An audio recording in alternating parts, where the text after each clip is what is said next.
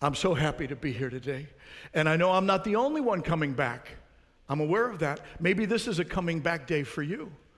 Maybe you've been with us online before and you're coming back because something happened.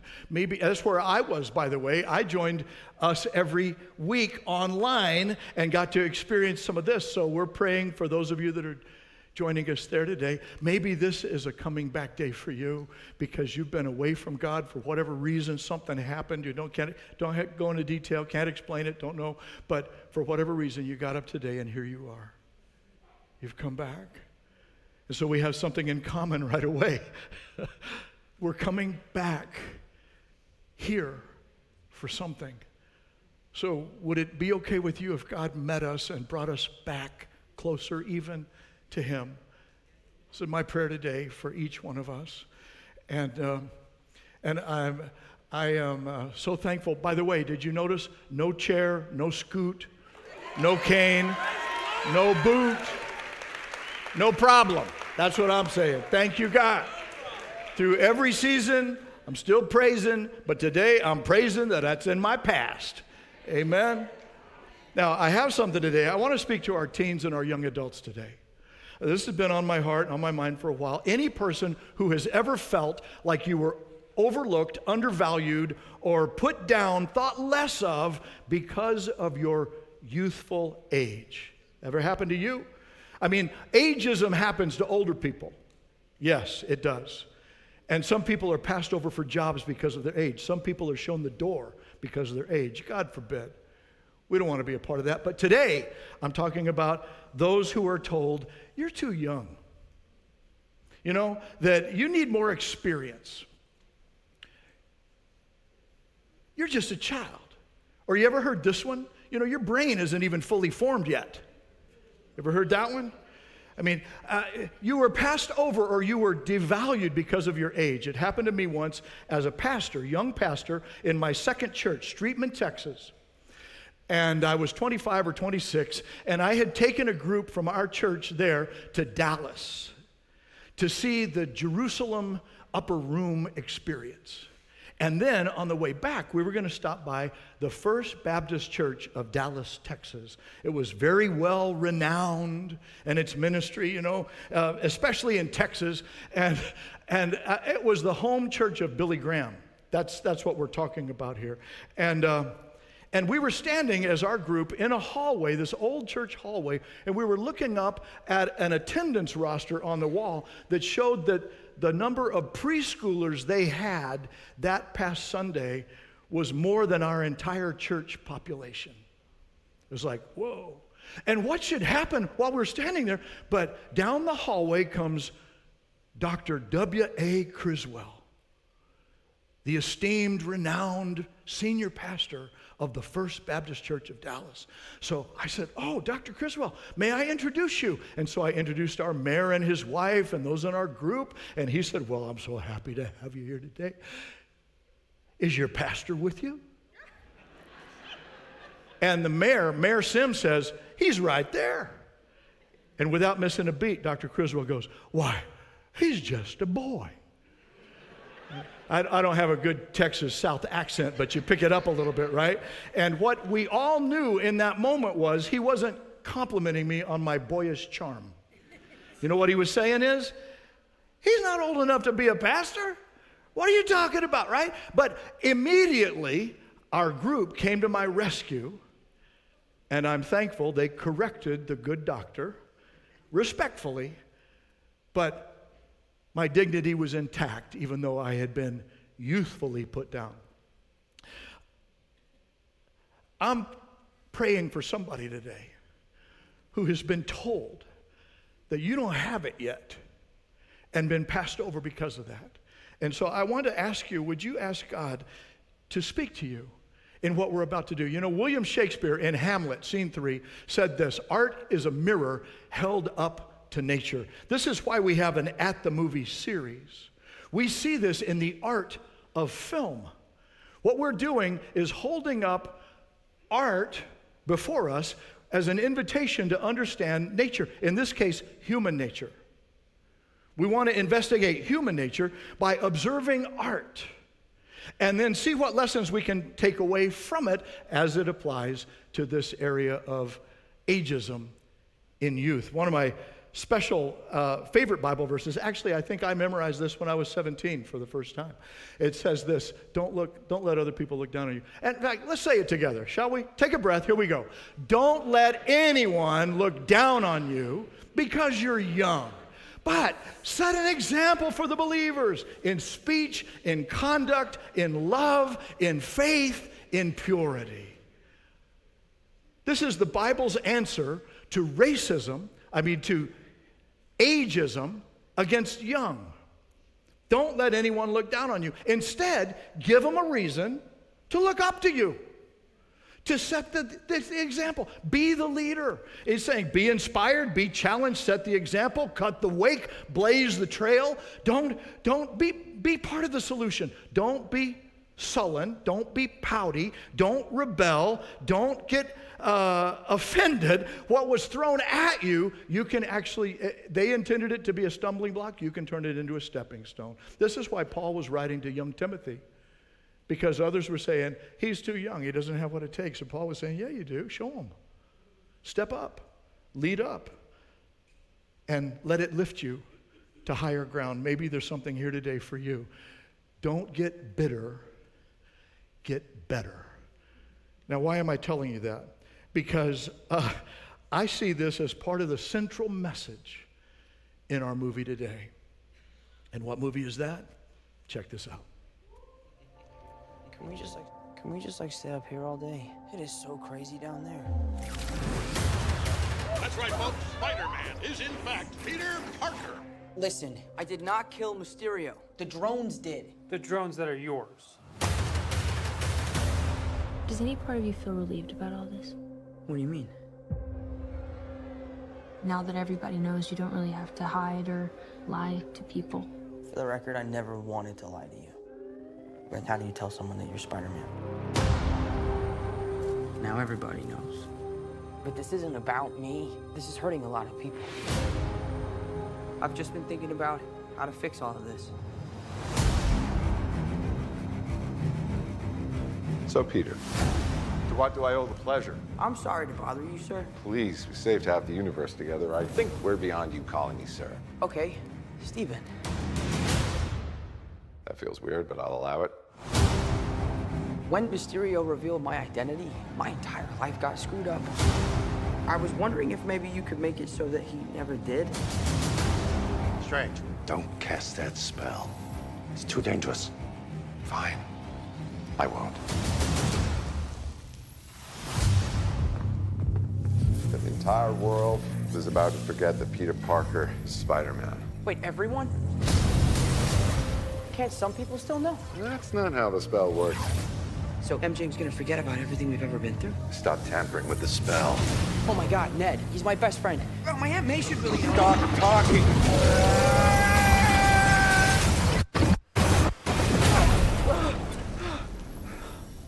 What just happened? We tampered with the stability of space-time. The multiverse is a concept about which we know frighteningly little. The problem is you trying to live two different lives. The longer you do it, the more dangerous it becomes.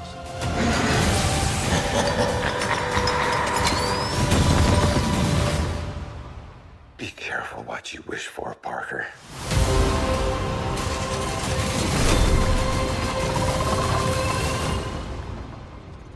Hello, Peter.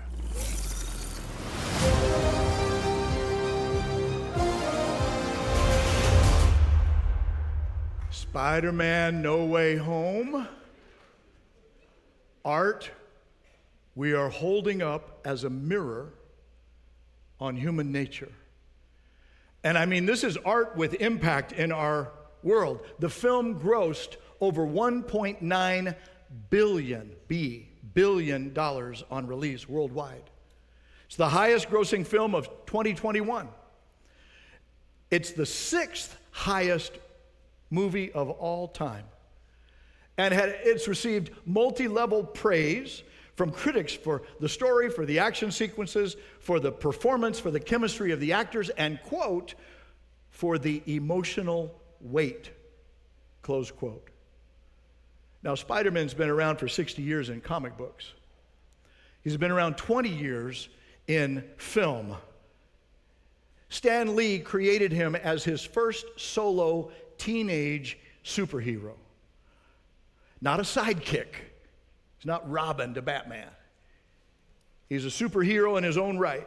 And Lee said this. He said, I like him because, quote, he's the most famous. He's the most like me. Nothing ever turns out 100% okay. He's got a lot of problems. He does things wrong. And I can relate to that, close quote. So Spider-Man in his mind was saying, this is an average guy who turned into a hero and still had problems. We like him too at our house. Sometimes he even shows up. We got these little Spider-Man sightings that happen from time to time. And when Spider-Man comes, he starts crawling over the walls and you know what I'm talking about. In No Way Home, Peter Parker is 17 years old. And he's experiencing a full slate of teenage realities. He's got a girlfriend, her name is MJ. He's got a best friend, his name is Ned. He's got a ton of not really friends.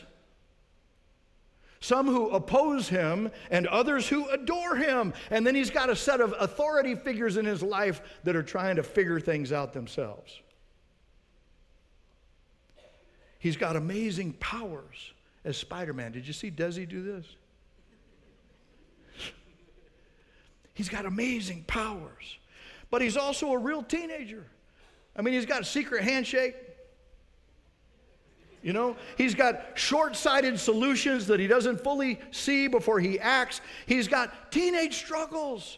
He's wondering, he's not a kid anymore, but he's not a full-on adult either. He's struggling like a teenager. He's coming of age, and he's finding his way through adolescence. This is the backstory. He has friends. They've all applied to college together. Some of us know that experience. They're waiting to be accepted. And he's asking questions in the meantime like we all do. Who am I? I mean, where do I belong? How can my life matter? How can it really make a difference? How do I make it work? And so in the story, the fact that Spider-Man is really Peter Parker is now public knowledge. How's that sitting? Take a look. I have a weird question. Does any part of you feel relieved about all of this? Ever since I got bit by that spider, I've only had 1 week where my life has felt normal. Or kind of normal, I guess. And that was when you found out. Because then everyone that was in my life that I wanted to know knew. And it was perfect. But now everybody knows, and I am the most famous person in the entire world. And I'm still broke. The most famous person in the entire world, but I'm still broke. Fame doesn't turn out to be what he thought it would be. There's a lesson. That discovering what you thought would be one thing isn't, and then you've got to adjust to what reality really is. That's part of adulting. That's like part of the challenge, having to adjust to the new reality. And Peter Parker's not the only one that has to do that, is he? We all do. We all bump into that resistance at some point. The Apostle Paul was writing to young Timothy because of that very thing. He was hitting a wall that was experiential, and Paul said, there's something you got to do in your thinking. There's a don't decision to be made. There's a do decision to be made. Maybe one of these is yours as a young person today. Don't, he said, well, let me get to that in just a moment. I don't want to drop this one. The central truth for Paul with Timothy is this: it's okay to be a work in progress. Would you say that with me? It's okay to be a work in progress. Paul didn't expect him to be everything at once. He just said there's a couple of things as you're making your way through the journey into adulthood. The journey to adulthood involves disappointments and discoveries that require the decision to keep growing forward, upward, and onward. And Paul wants Timothy to know that he's not alone in that God wants you to know that as well. Young people, this is where we have decisions to make as we align to that truth. Here's the don't decision. Don't let other people look down on you, including yourself. When you look in the mirror, don't put yourself down. Don't let anyone look down on you. Instead, lean into the calling and creative grace of God in creating you to be you, and then embrace it. Don't put yourself down. Don't let others put yourself down. Here's the do decision. Do set the example. Do focus upward, not downward. Don't let others put you down, but live it up. The do decision is no matter what others are doing, you make your own decision to respond and keep growing upward. Why? Because God is at work.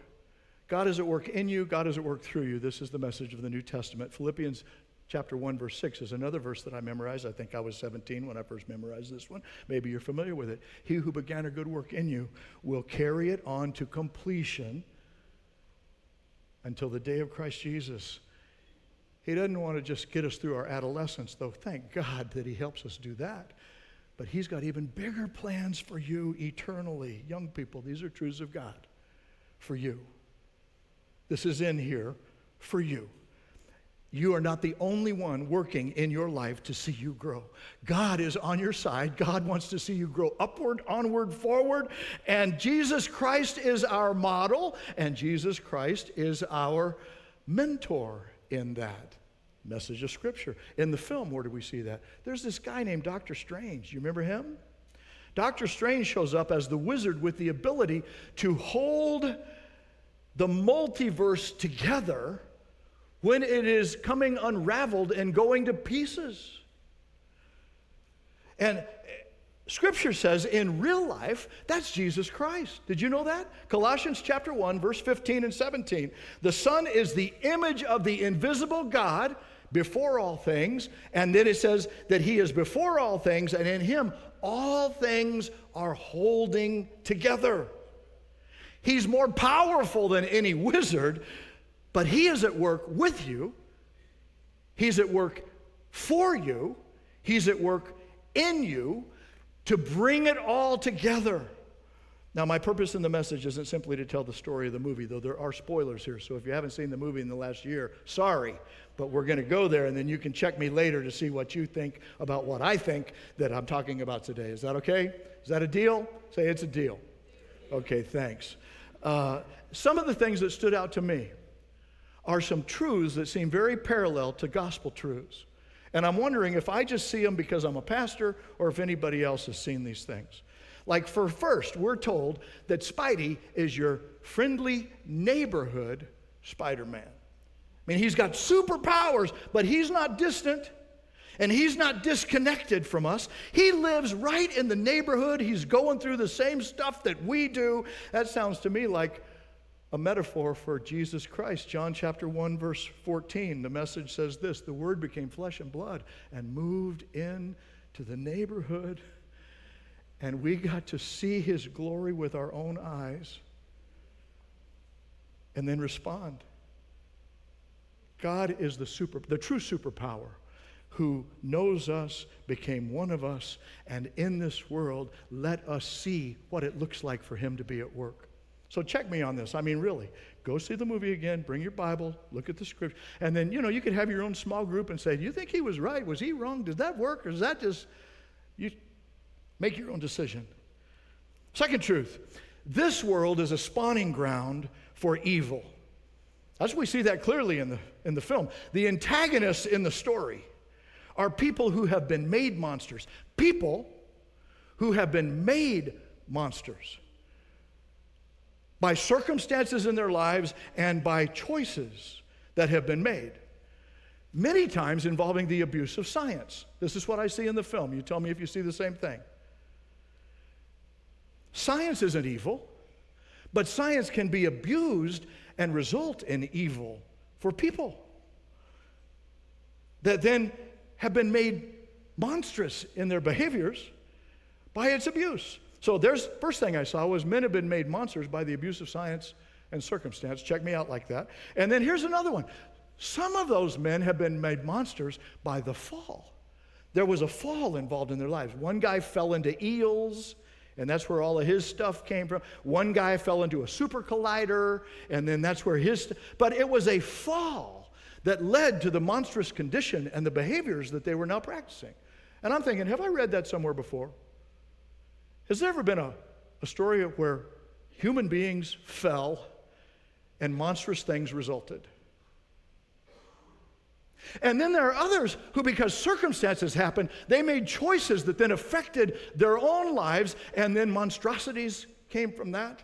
That's the film I'm talking about. But I'm just thinking, hey, boy, my choices can do damage too, can't they? Like I'm thinking, some of you know this, the multiverse trespassers, Lizard, Dr. Octopus, Electro, Sandman, Green Goblin, all of those result from science gone wrong in the Stan Lee story that we see. But Spider-Man shows up, and even though he's got a bite, he's using science rightly. And there's a higher purpose that he brings than simply self-service. But science, when abused, makes monsters of people. And the most telling scene for me was that one where Green Goblin is fighting Spidey, decisive battle. And he says this. That's some neat trick. That sense of yours. Norman? Norman's on sabbatical, honey. Goblin. No more darker half. Did you really think that I'd let that happen? That I'd let you take away my power just because you're blind to what true power can bring you? You don't know me. Don't I? I saw how she trapped you, fighting her holy moral mission. We don't need you to save us. We don't need to be fixed. These are not curses. They're gifts. Norman, no. Quiet, lapdog. You don't know what you're talking about. I've watched you from deep behind Norman's cowardly eyes, struggling to have everything you want, while the world tries to make you choose. Gods don't have to choose. We take. Is that true? Gods don't have to choose. They just take.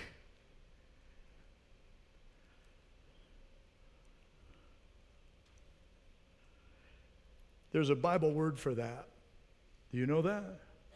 It's the word ungodliness.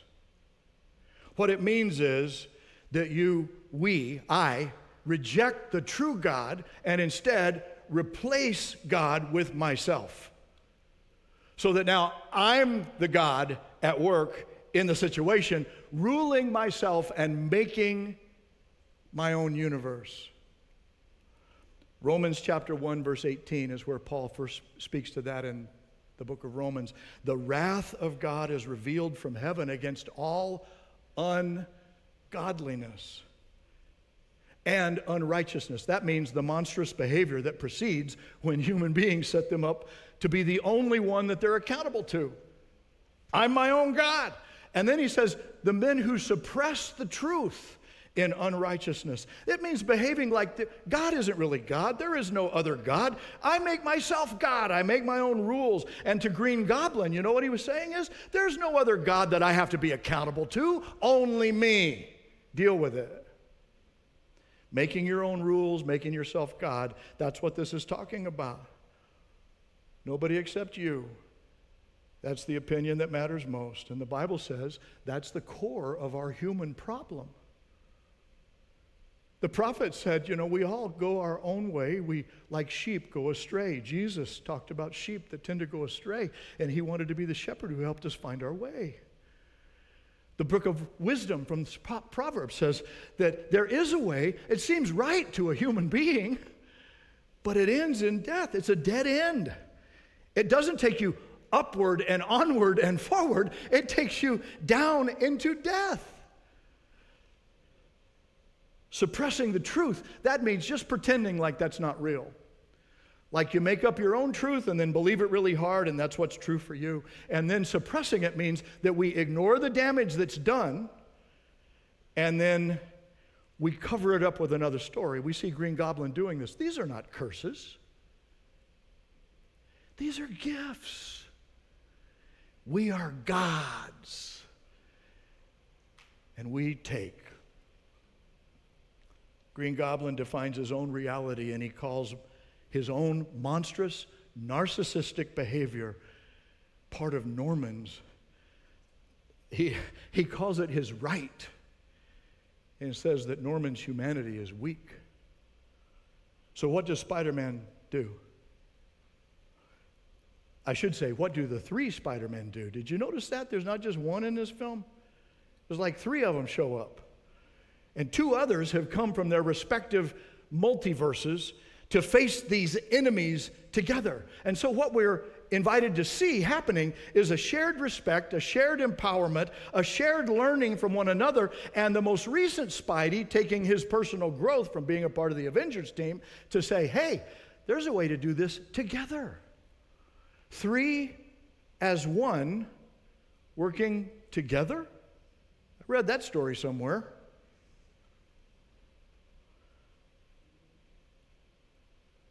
And then they work together to win, but here's another new twist. Winning here doesn't mean killing your adversaries. It means helping them change. It means helping them find their way to change that restores their humanity. That's the plot line of the film. I think I'm on that. So that the 3 Spideys come together and say, hey, let's don't kill them, let's cure them. Remember that line?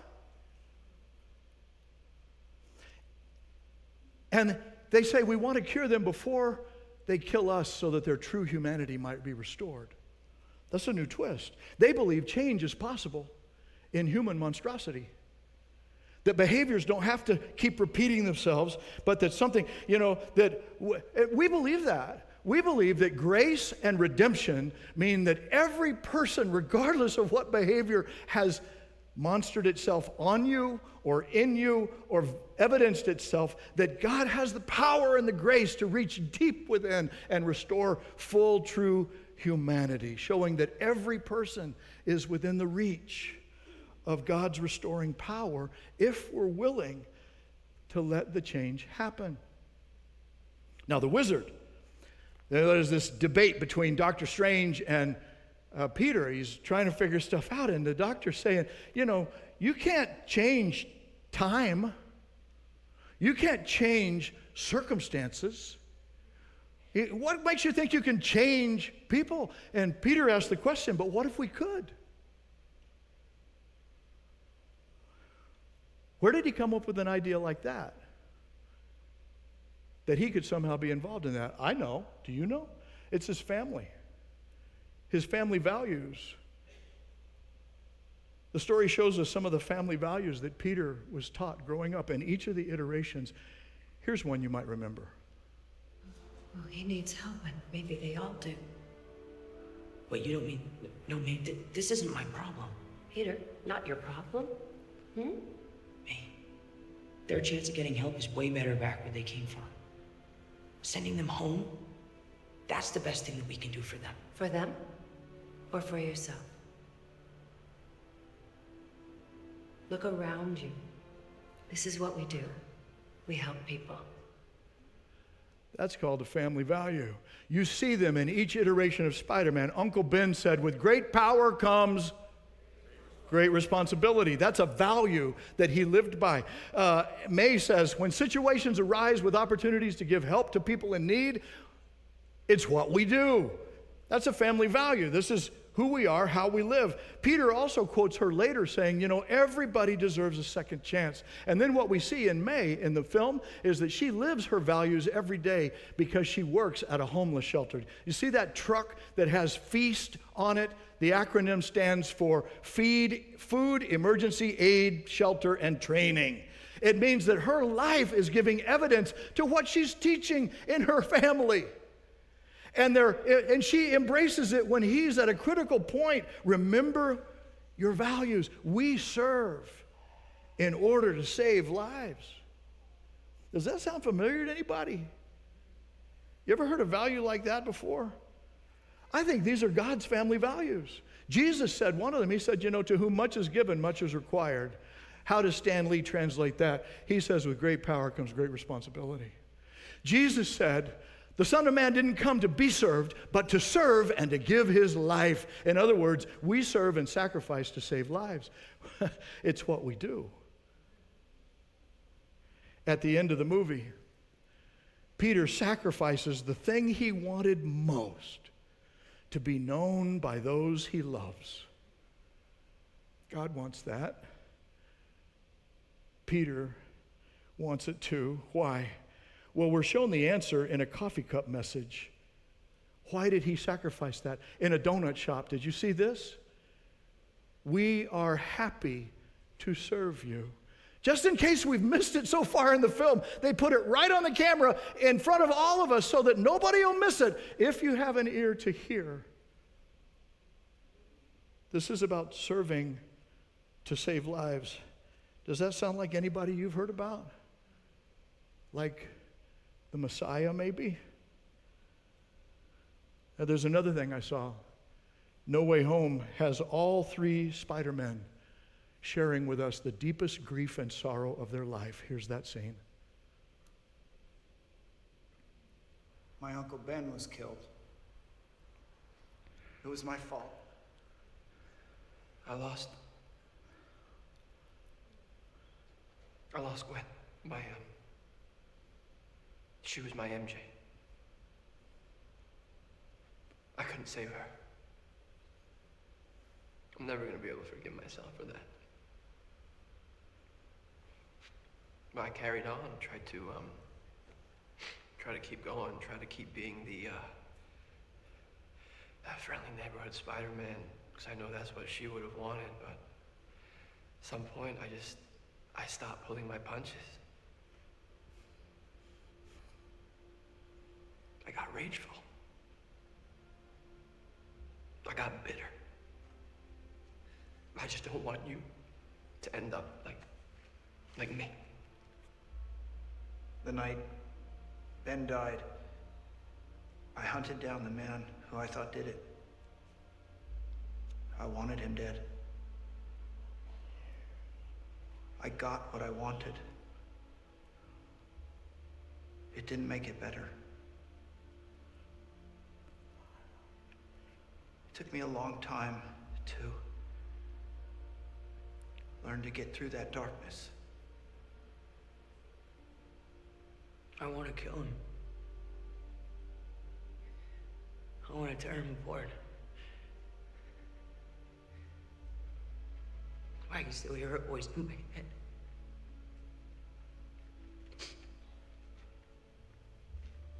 Even after she was hurt, she said to me that we did the right thing.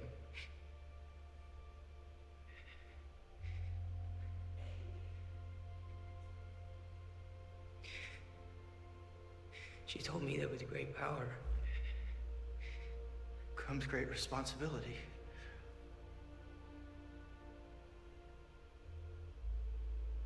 Wait, what? How do you know that? Uncle Ben said it. The day he died.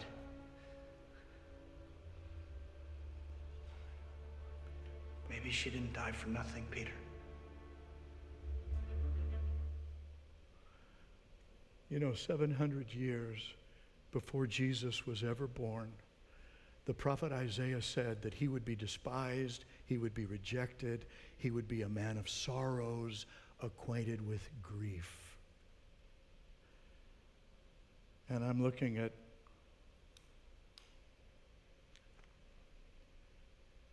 these men acquainted with grief, 3 as one coming to restore.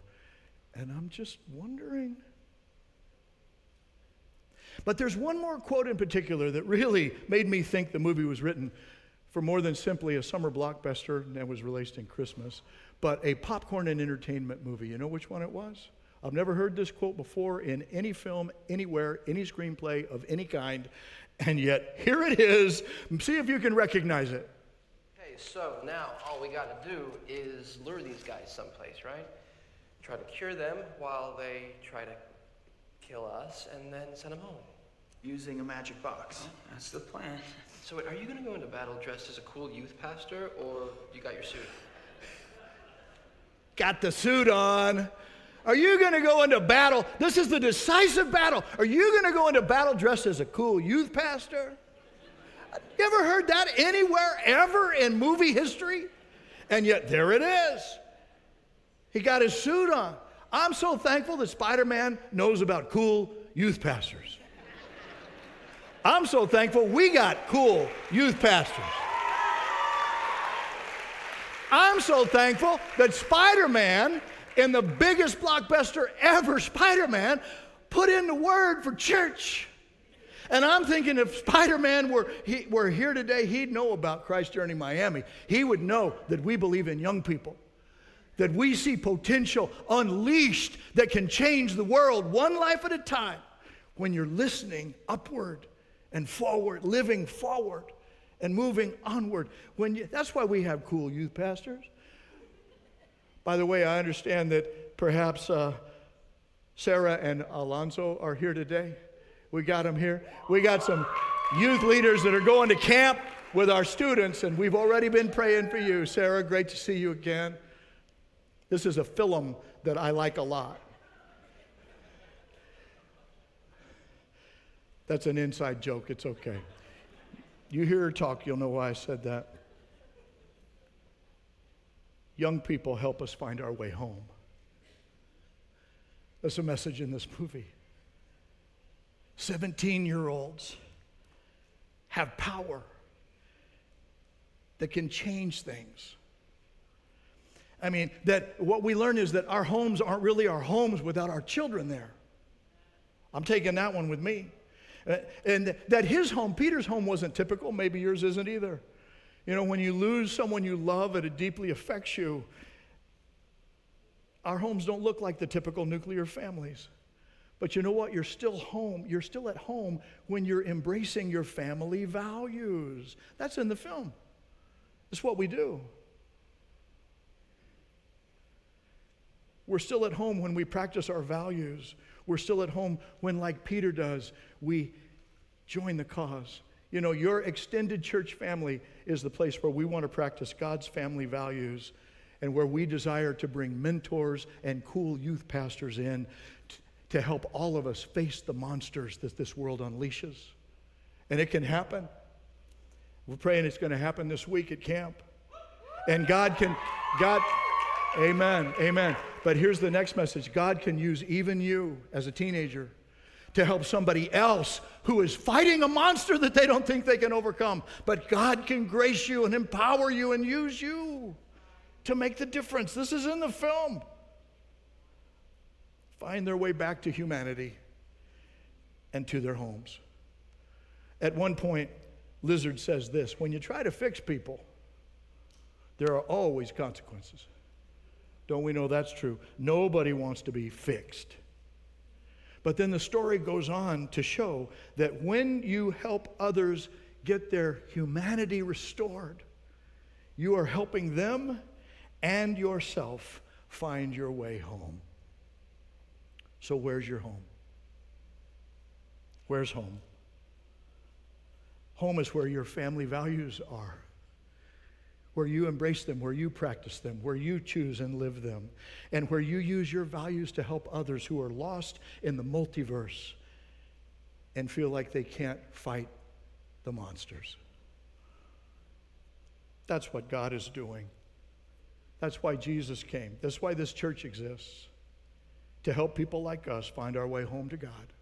and then to our true humanity being restored in fellowship with the Father, Son, and Holy Spirit, three as one, all on your side, with you, for you, and now desiring to work in you so that the world doesn't have to stay the way that it's been to this point. God calling you home today, then pray with me and let's find our way together. Gracious God, we thank you for the truth of your word, for the eternal love of Jesus Christ that we see expressed as the Father pours himself out in spirit to our broken world, so fallen, so monstrous in so many ways. And yet your grace is greater, your power is stronger. And today we take hope from this art inviting us to see nature, human nature, in a new way. What is God saying to you? Is he calling you home? Would you simply say, Lord, I'm listening and I'm willing? You can make that turn in your heart right now from trying to go your own way and create your own rules and make your own reality. You can turn from that and say, Lord, I'm coming home to you. Maybe right now you feel like your universe is coming undone, like it's just going to pieces. There is one who can hold it together. He's here for you. You bring him your pieces right now. Lord, here are the pieces of my dreams, of my family, of my future, of my finance. Please, Lord, have them and help me. And then perhaps for someone, you sense that God has put a person in your mind, somebody to pray for, somebody to be there for, somebody to go through the struggle with. And you'd just like to say, Lord, I would like to be a part of your mission in my neighborhood too. What is it he's saying to you? And if it is, let me make my home in your heart, then would you join me in this prayer? Lord Jesus, thank you for coming to show God's love to me. And I now turn from going my way that I might receive you as my Savior and follow you in my life. Forgive my sins. Come into my spirit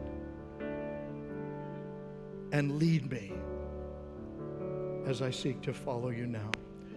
Our heads are still bowed and our eyes are closed, but if you prayed that prayer with me and would let me ask God's blessing upon your next steps of faith, would you simply raise your hand and hold it up and give me a chance to see? Thank you. 1, 2, 3, 4, 5, 6, 7 toward the back in the center here, 8, 9 toward the front in the center, 10, 11 toward the back to my right, 12, 13, 14.